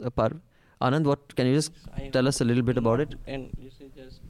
Yeah, the little bit that you do know. Yes, I have heard not lot. What happened? What's happened? Is anyone aware of this, Raman?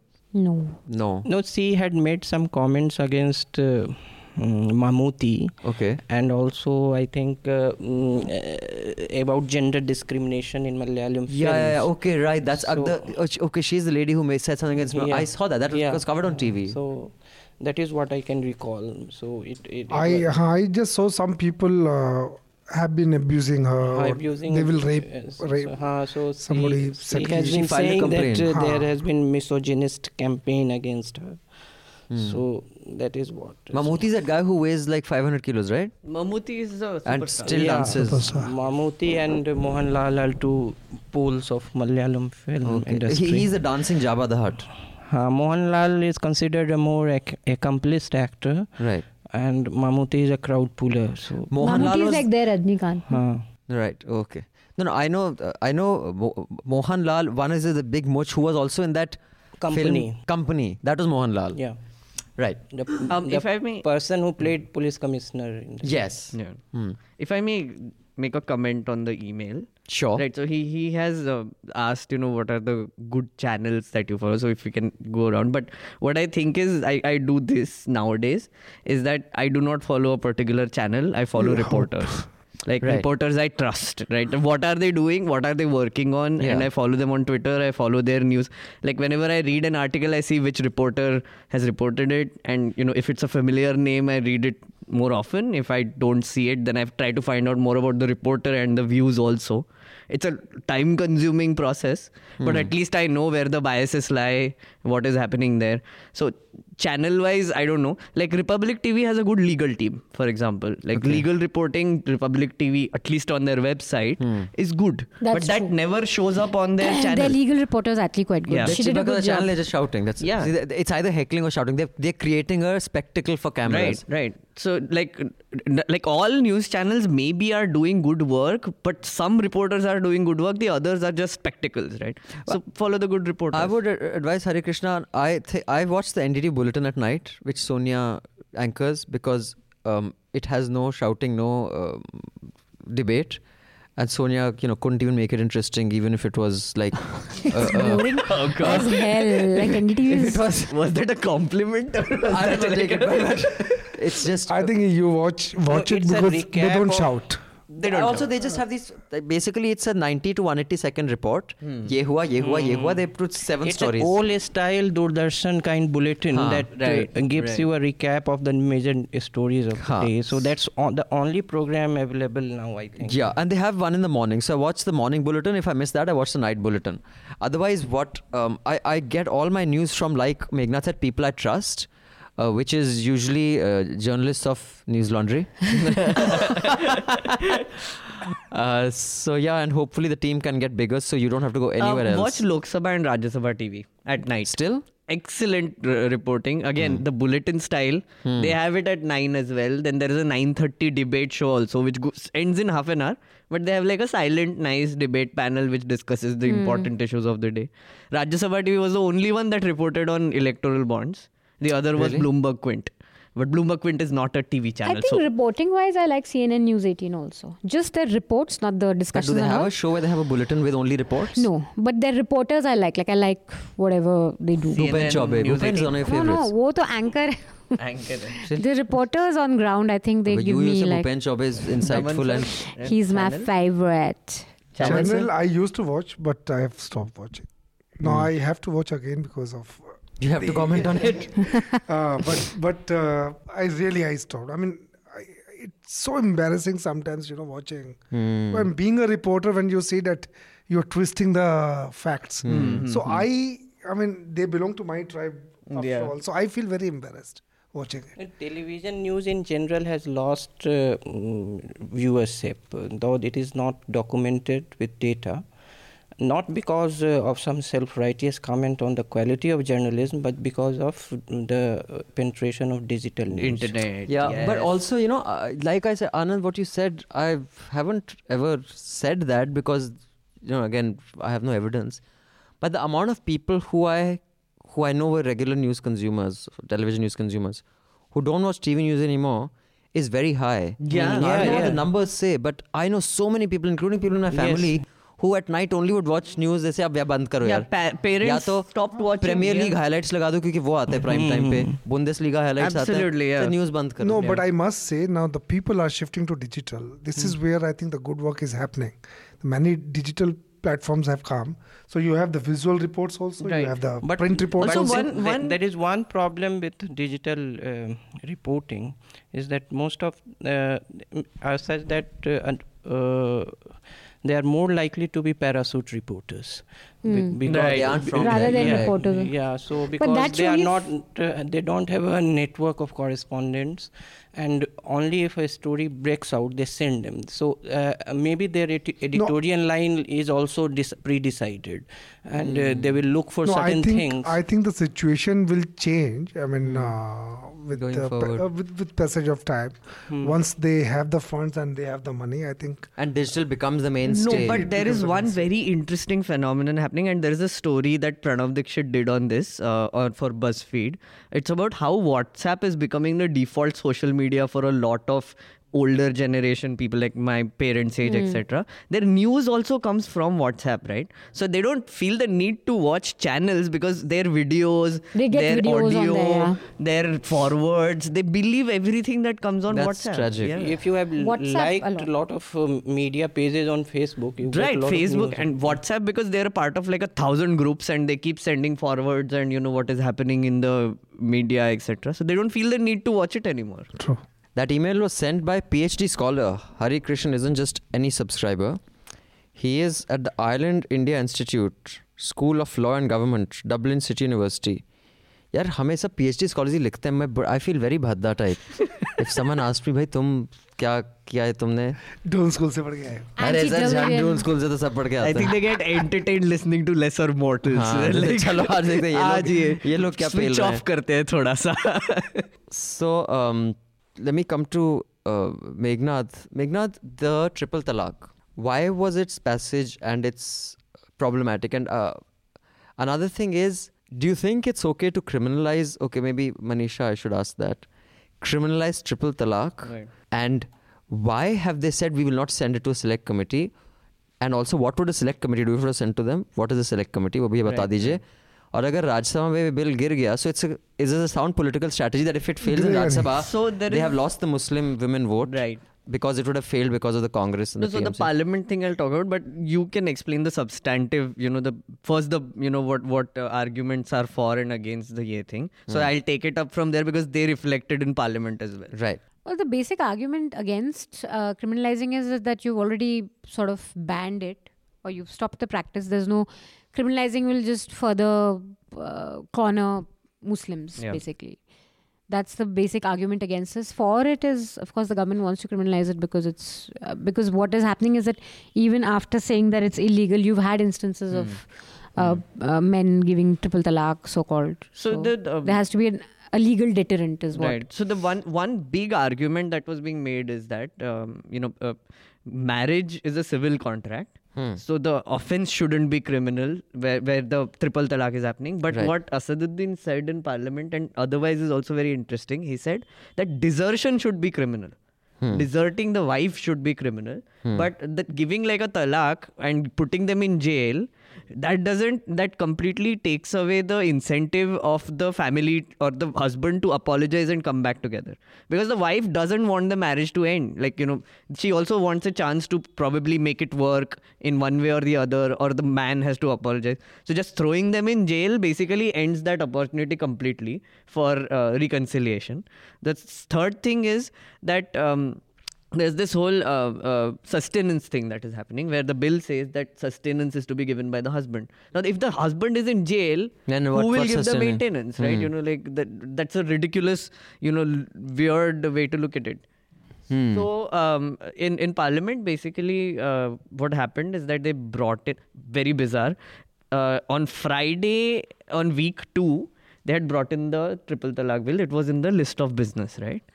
And then suddenly it disappeared. In the revised list, it just disappeared, right? And list of businesses, all the things that are to be discussed in Parliament, and this list every MP has access to, so that it can prepare for everyone has access to. Like, it's public, right? So public this is happening it's like a timetable, right? Okay. This is happening. So on Friday it was showing up, and then in revised list it went away. So then Christmas happened, that long 4-day weekend happened. And then after that, another day passes, and then they again introduce it. And then they are like, we have to pass it today, right? So what would have happened is, if it would have been introduced on Friday, then people would have been able to prepare, put in amendments. Would they have a copy? Each of them have a copy? Yeah. So how many pages is this bill? So the bill is very short, right? Okay. And everybody got a copy more or less when it was circulated, even before introduction. Okay. But the thing is about filing amendments. Right. So because they just gave 1 hour for everyone to do that. So then when the bill was introduced on that Thursday, the speaker said you get 1 hour to file amendments. So everybody was just scrambling around. It's clear there's just a political tool to basically do minority appeasement, BJP style, and minority bashing, or Congress bashing. Right. So I think it's one step towards, I think they don't say outright they want a uniform civil code, but this is like step by step they are moving over, or they are doing like litmus tests ki kya reaction milte hai, dekhte hai, etc. And just one point. So after Lok Sabha, it got passed without going to this election. Now it's in Rajya Sabha, and it came up for voting yesterday and today, but yesterday it got disrupted. But Rajya Sabha wants to send it to the select committee, and since they have a lot of votes, they have majority. The leader of opposition got up and started reading out a list of names that the select committee will have, right? And the chairman had to basically black out the parliament was running, but the transmission was cut off. And this has happened twice in this session ever since Venkaiah took over. They have blacked out the parliament without giving any warning, and when it came back, it was adjourned. Right, so we don't know what happened in that period of time, except the next day when the debate list comes out, and then it's I think so Venkaiah has got to be one of the worst picks for vice president. It's very bizarre. Not only is he senile, he also does not understand the basics of democracy. I think he is the worst pick ever in my lifetime for that position. And he makes political statements sitting on the chair. Very autocratic also. So he's completely. Anyway. Sorry. I was just points limited to criminalization of triple talaq. Now, you see some practices which fall in personal sphere, like say bigamy under Hindu Marriage Act. Now, that is also punishable as a criminal offence under section 494, I think. So also sati, if you construe them, then they can be construed as something falling under private sphere, but criminality, it crisscrosses with public sphere for a lot of reasons. First is that as the data suggest, that there were cases of husbands defying Supreme Court's order on triple talaq. So now what would happen, that every wife would have, in absence of a legislation, every wife would have to approach the Supreme Court. Individual case. Each case because there's not a blanket. That's a good point. But the problematic things is, as Meghnad pointed out, are two. First, post-divorce events like custody of child and maintenance. Now these are post-divorce things. Now if triple talaq is criminalized and the husband is in jail, who will take care of these things? So It's clearly not been thought through. It's not. There are many such lacunae. It's basically a social reform which the politicians are trying to bring it. There should have been It's simple. consultation. There's Social no reform should consultation. come from consultation. essentially should come from the society. It definitely, something has to be done with this triple talaq, but the politicians, the way they are using it, as It's No, about but I just have, like, two as a- I things think we that- should let Manisha talk. Yeah. No, as a woman, I feel like, so dowry, you may say that, you ban it and you say it's illegal and you cannot, you cannot ask for money or whatever. But as a woman, I would want that legal safeguard that if I'm asked for it, I can go to the police and say he's breaking. So from that sense, I do see the triple talaq. There is, I want that legal safeguard that if he's defying the law, I can go to the police and say that, he's still doing it. But then again, it's not thought through, like you said. That It's not thought through. Perhaps desertion, because it's also you're criminalizing someone for saying I'm divorcing you. Right. Essentially, exactly. you're saying मैं तलाक दे रहा हूँ तुम्हें तलाक दे रहा हूँ तलाक. You can't put him to jail for those words, but the action of desertion and then maybe that should be criminalized. And also, the many problems with its drafting, it kind of hasn't thought through many of the things as Anand said. One of the set of arguments was that if the Supreme Court has held it as null and void, so why should there be a legislation and why? So So now Article 25, they have taken recourse to Article 25 about personal law and something. So, but Article 25 Clause 1 has to be first read, which says that judiciary can intervene in cases of social reform. And if personal law practices are not in harmony with public order, morality and health.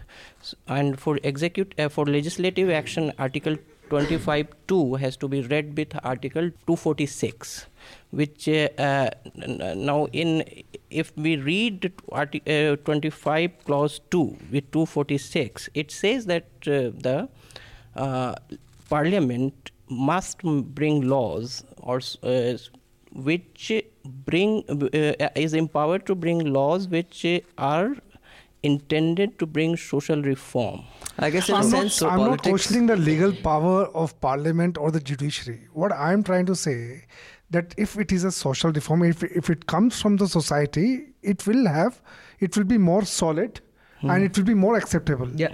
Okay. And that's also what all I'm trying to Perhaps say. there should have been consultations. Your arguments, the drafting arguments which were made in Parliament. No, I thought, okay. So I just like to move on from here. One quick email. Hi NL Hafta team, just renewed my subscription for a year and thank you for the concession. I will keep supporting this initiative till you people accommodate voice from left, right and centre. My main reason to tune into Hafta each week is to have a good insight into current affairs and to listen to views that are different or in some case stark opposite from mine. Recommendations you guys give in the end are superb and mostly I go through most of them and help me get a great deal personally and professionally. Big thank you and Happy New Year to all. Small request, try to make sure Vardhan sir and Madhu ma'am or at least one of them is present in each hafta. Chandramauli, proud subscriber. Chandramauli, I'm guessing you're from the south. So we've got 3 letters from the south today. That means all my jokes at the expense of them did not put them off that much. Nice. So Twitter is not a good place to measure how much your joke was appreciated or offended. Thanks, Chandramauli. Well, we have Anand here. Madhu is back in town today, so she'll hopefully join us next hafta. I want to quickly go on to this. I don't want to spend too much time. The Mumbai fire. Shocking. The kind of solution that came up after that, each time you go to a restaurant, you should ask where are your fire escapes, show us the permission of your fire department. Some business journalists also suggested that Zomato should give this thing, which is like the dumbest idea I've come across. Why is it dumb? I think it's a good idea. How the fuck will Zomato know jack shit? I mean, it's like asking tomorrow the postal department should tell me if what the temperature is going to be tomorrow. No, but here's the thing. I mean, Zomato might not know, but like there should be like some sort of a self-certifying mechanism for a restaurant to actually see if they're... but they are certified, right? If you think all these restaurants do not have the permission, they have the permission, yeah. That's It true. is just like now after this, these guys went on, they went and they've broken legit outfits and the most, I don't know, I think Vishal Dadlani, Bombay had tweeted the names of particular restaurants. that these ones that are legit have been broken, and these ones that are illegit and you can see they've encroached are as is because they are owned by influential people. Right. So the point So is, Zomato will to not be expect able to- Zomato. I remember this is something that a business idea someone had come up with. In fact, I think it was that genius who was the backroom boy advising Rahul when UPA was very powerful. Must be from Harvard. Must be from Harvard only. I saw a talk of his where he was saying this business idea that you should RTI a bunch of people, create an entity that files RTIs for people, and you charge a premium to get that information. If you're going to get a private party to get me public information, it's a terrible idea. It disincentivizes the government from making easily access information because they have to go through me. I have an arrangement with you. So, the Zomato is the same thing. Yeah, It's not their job and they shouldn't be doing it. Yeah, absolutely. So, in that context, a prominent BJP MP, Hema Malini, said that this is happening because too many immigrants, too many people come into the city.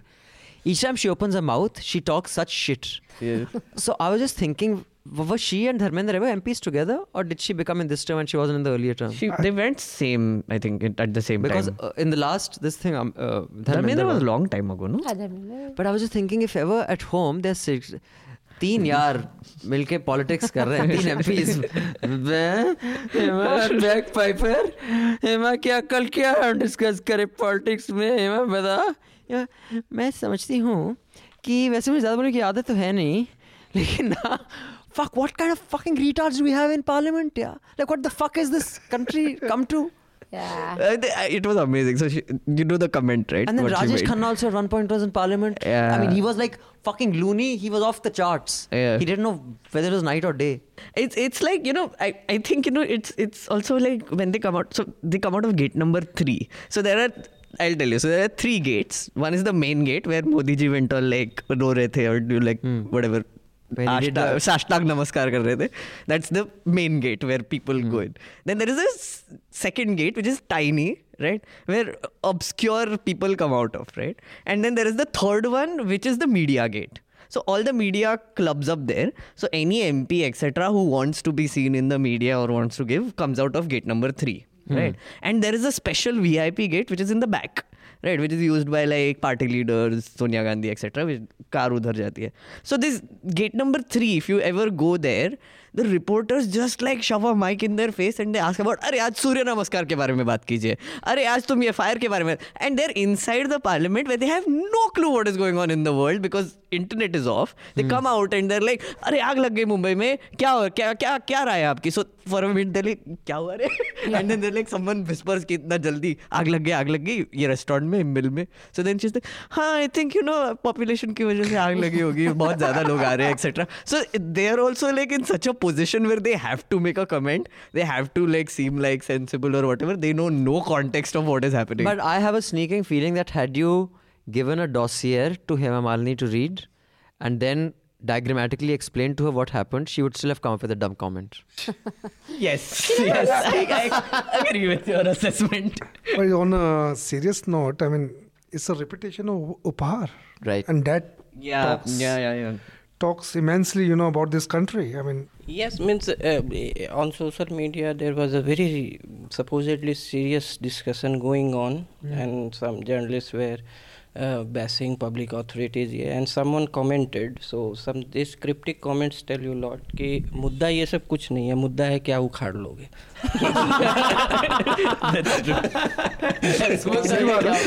क्या उखाड़ लिया? Ansals का क्या उखाड़ लिया? I remember when this border, Upahar, I had gone to see Border for the evening show. All my mother knew was that I had gone to see Border. I had gone to Odeon and CP. I remember she was fucking over, like she was in a tizzy that, because when the news spread that she didn't know which cinema I was in and mobile phone to tha nahi was under. Oh. So I remember and then when it unveiled, I thought this is going to change Delhi. I was still naive and daft back then. Now I'm only daft, I'm no longer naive. So I said, अब तो देखना boss, हौस खास ये वो सब झंड हो जाएगा. सच कुछ नहीं हुआ. आज भी आप जाओ. Encroachment. हमारी colony, boss. Drive in here into our colony. Yes. People have encroached on the pavement. Yes. They have put their gamlas. सड़क तक. उन्होंने तो अपनी क्यारियां बिछा दी हैं. तो also means It's really means These are events and supposedly rich people died, and some people take satisfaction from that also, just like Arundhati Roy's comment on 16/11 that lackeys of the rich were killed. So really? yes, she said that. So now what about everyday means road accidents in Delhi?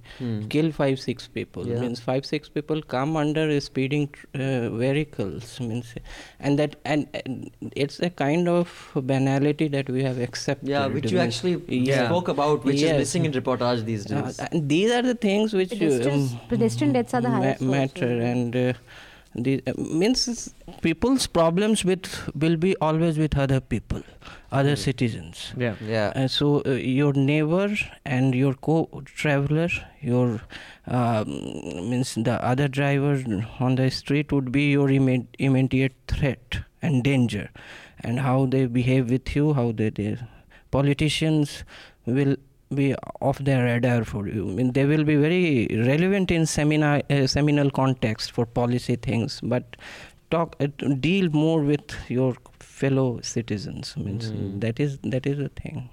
So, can we end on that note? Anyone wants to discuss anything particular? Can we give our recommendations for the week? Yeah. So Aadhaar breach. Okay, before we give a Aadhaar breach. Okay, fine. So we haven't Just discussed like- that, please. That's no, a but recommendation. this is like It's an this important- is happening today, so we'll Okay. quickly talk about Please that. do. No, because this is I think This was covered by the Tribune. yeah. They so did a report. Tribune did a report. Context. Yeah, Tribune did a report in the morning which said that their reporter got in touch with someone through WhatsApp who said that he will give her access to all database of UIDAI for $500. So she went ahead, she got it.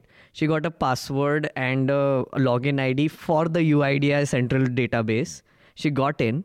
And then he said on top of it that if you give me $300 more, I'll install a software on your PC and you can print out any Aadhaar card you want, right? So she said, okay. So he went on TeamViewer, he got into her computer, he installed the software and he got out and he took the drivers and everything with him. But she had a software which could let her print out any Aadhaar card she wanted, right? For $800, she did all of this in 10 minutes, right?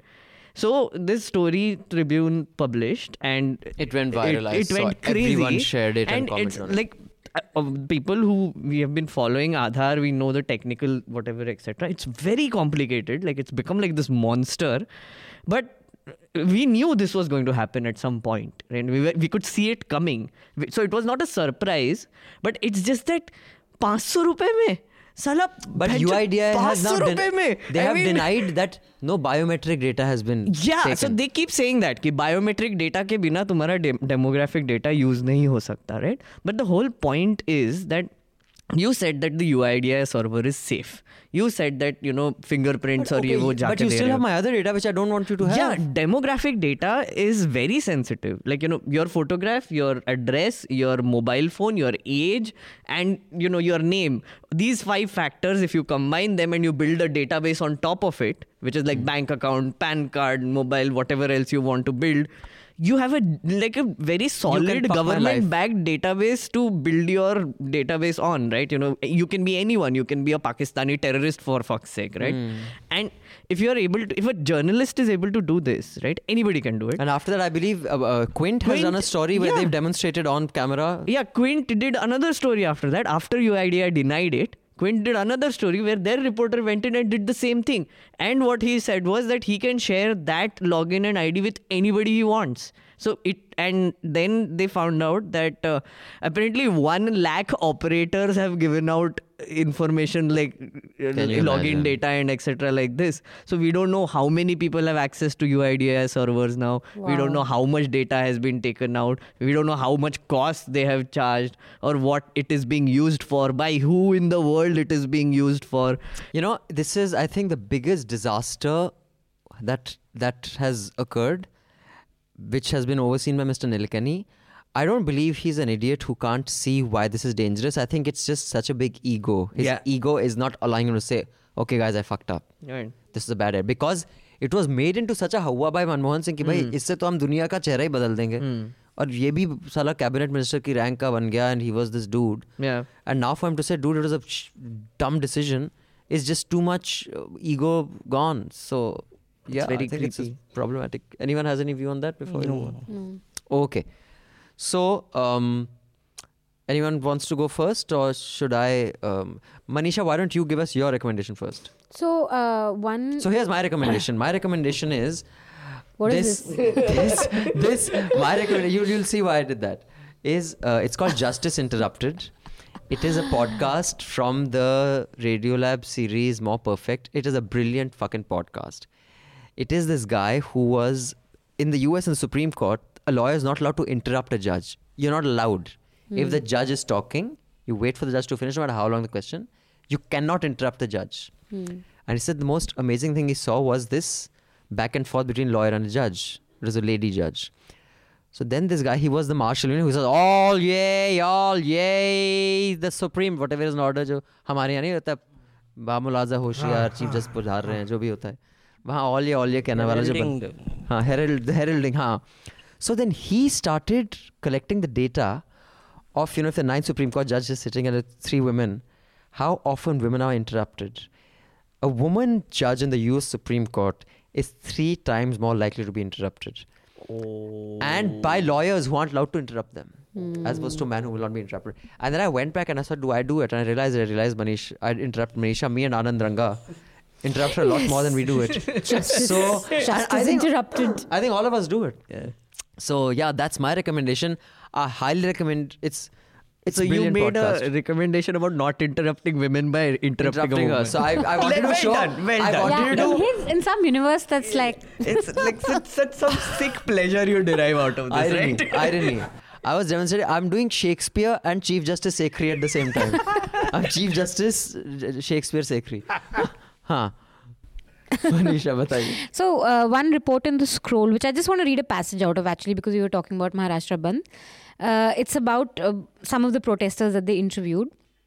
So it starts with, in July 1997, at least 10 Dalits were killed when the Mumbai police fired into a crowd protesting the desecration of B.R. Ambedkar's statue in Ranabai Ambedkar colony in the eastern Ghatpur neighborhood.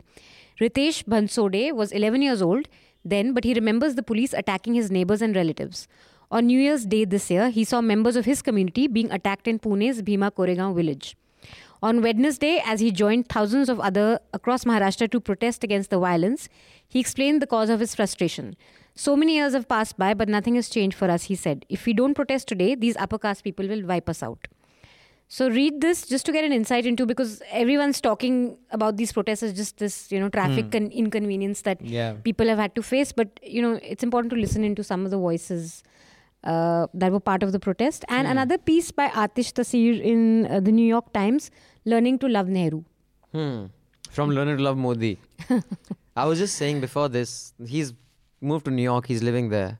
Nothing changes your perspective than moving from where you're in your place, your home, to where you're an immigrant. Your politics changes. So anyway, your recommendation? I have a documentary and a podcast to recommend. Okay. One is again related to the Maharashtra strikes. There's this documentary called Jai Bhim Comrade, right? Which is a brilliant documentary which sort of changed my views about a lot of things. So it's by this person called Anand Patwardhan. It was released in 2011. It's about the Ramabai shootings in 1997 that happened in Bombay.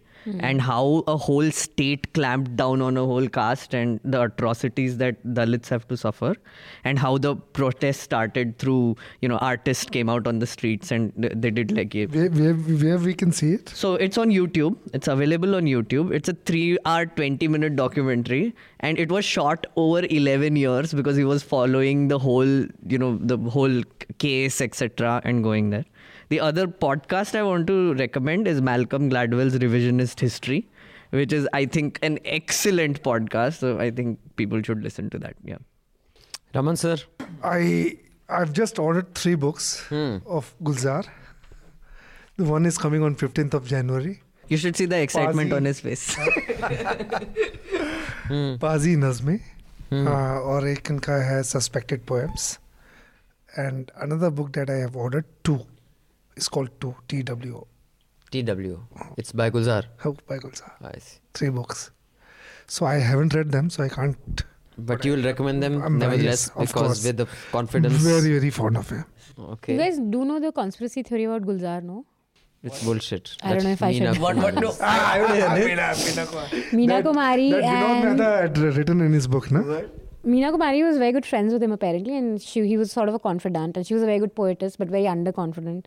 So she gave him her diaries with all the poems, and Gulzar's poetry is actually Meena Kumari's poetry. Vinod Mehta, wow. I have worked with Vinod Mehta, so I've gone through that book. Vinod Mehta, I think, was really pissed off because Gulzar did not speak much about. He was writing on Meena Kumari, so he's in that book. So I can, judge that he wasn't very happy with Gulzar. So he just threw that conspiracy. He himself doesn't know about it. Yeah, it's a conspiracy theory. He just threw this. Ki maybe but it's he's fun. It's Conspiracy fun. theories are always fun. Anand Vardhan, does your recommendation involve any conspiracies? No. So after a long time, I'm recommending an old piece of Manu Joseph. Yes. So this he wrote after Una incident in Gujarat last year. It is titled "If Dalits Bore You, Are You a Bad Person?" It was one of his worst articles. Bore you? Are you a bad person? I've read that one. It's a good read for me. So, second is something that I recommended in NL Charcha last week, and it is not journalism, cinema, or literature. It is just in the last week for failed and frustrated men like me who have been life failures. There are some successful people who don't produce envy because they are genius, and Vishwanathan Anand. So his last game, which won him the World Chess Championship, Rapid Chess Championship at the age of 48. Now just watch that game. It's that the final game itself is a stroke of genius. And also read Sushan Ninan's profile of Anand and the interview that was done for ESPN India. So that is means it is there are few people left in this globe who you can see with awe of pure symbols of excellence, and Vishwanathan comes across as one of them. So on that note, I'd like to call it a day. Thank you, panel, for joining us. Thank you. Thank you so much. Thank you. Do join us next week. Madhu will be back. Ranga should be back too. Also catch a Hindi podcast, Charcha, hosted by Atul Chaurasia. And do write in with your comments to contact@newslaundry.com. You can leave your views on my Twitter timeline. Do support independent media. Subscribe, pay to keep news free, because when the public pays, the public is served. When advertisers pay, advertisers served. And we will leave you now with this song dedicated to Guess Who.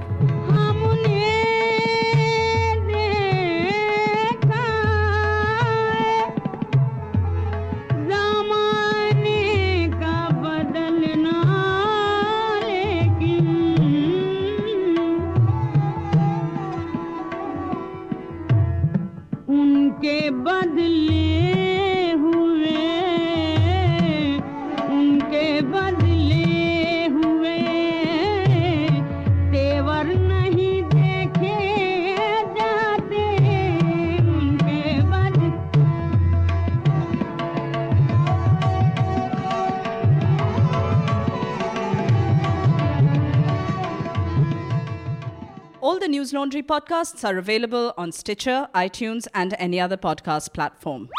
Please subscribe to News Laundry. Help us keep news independent.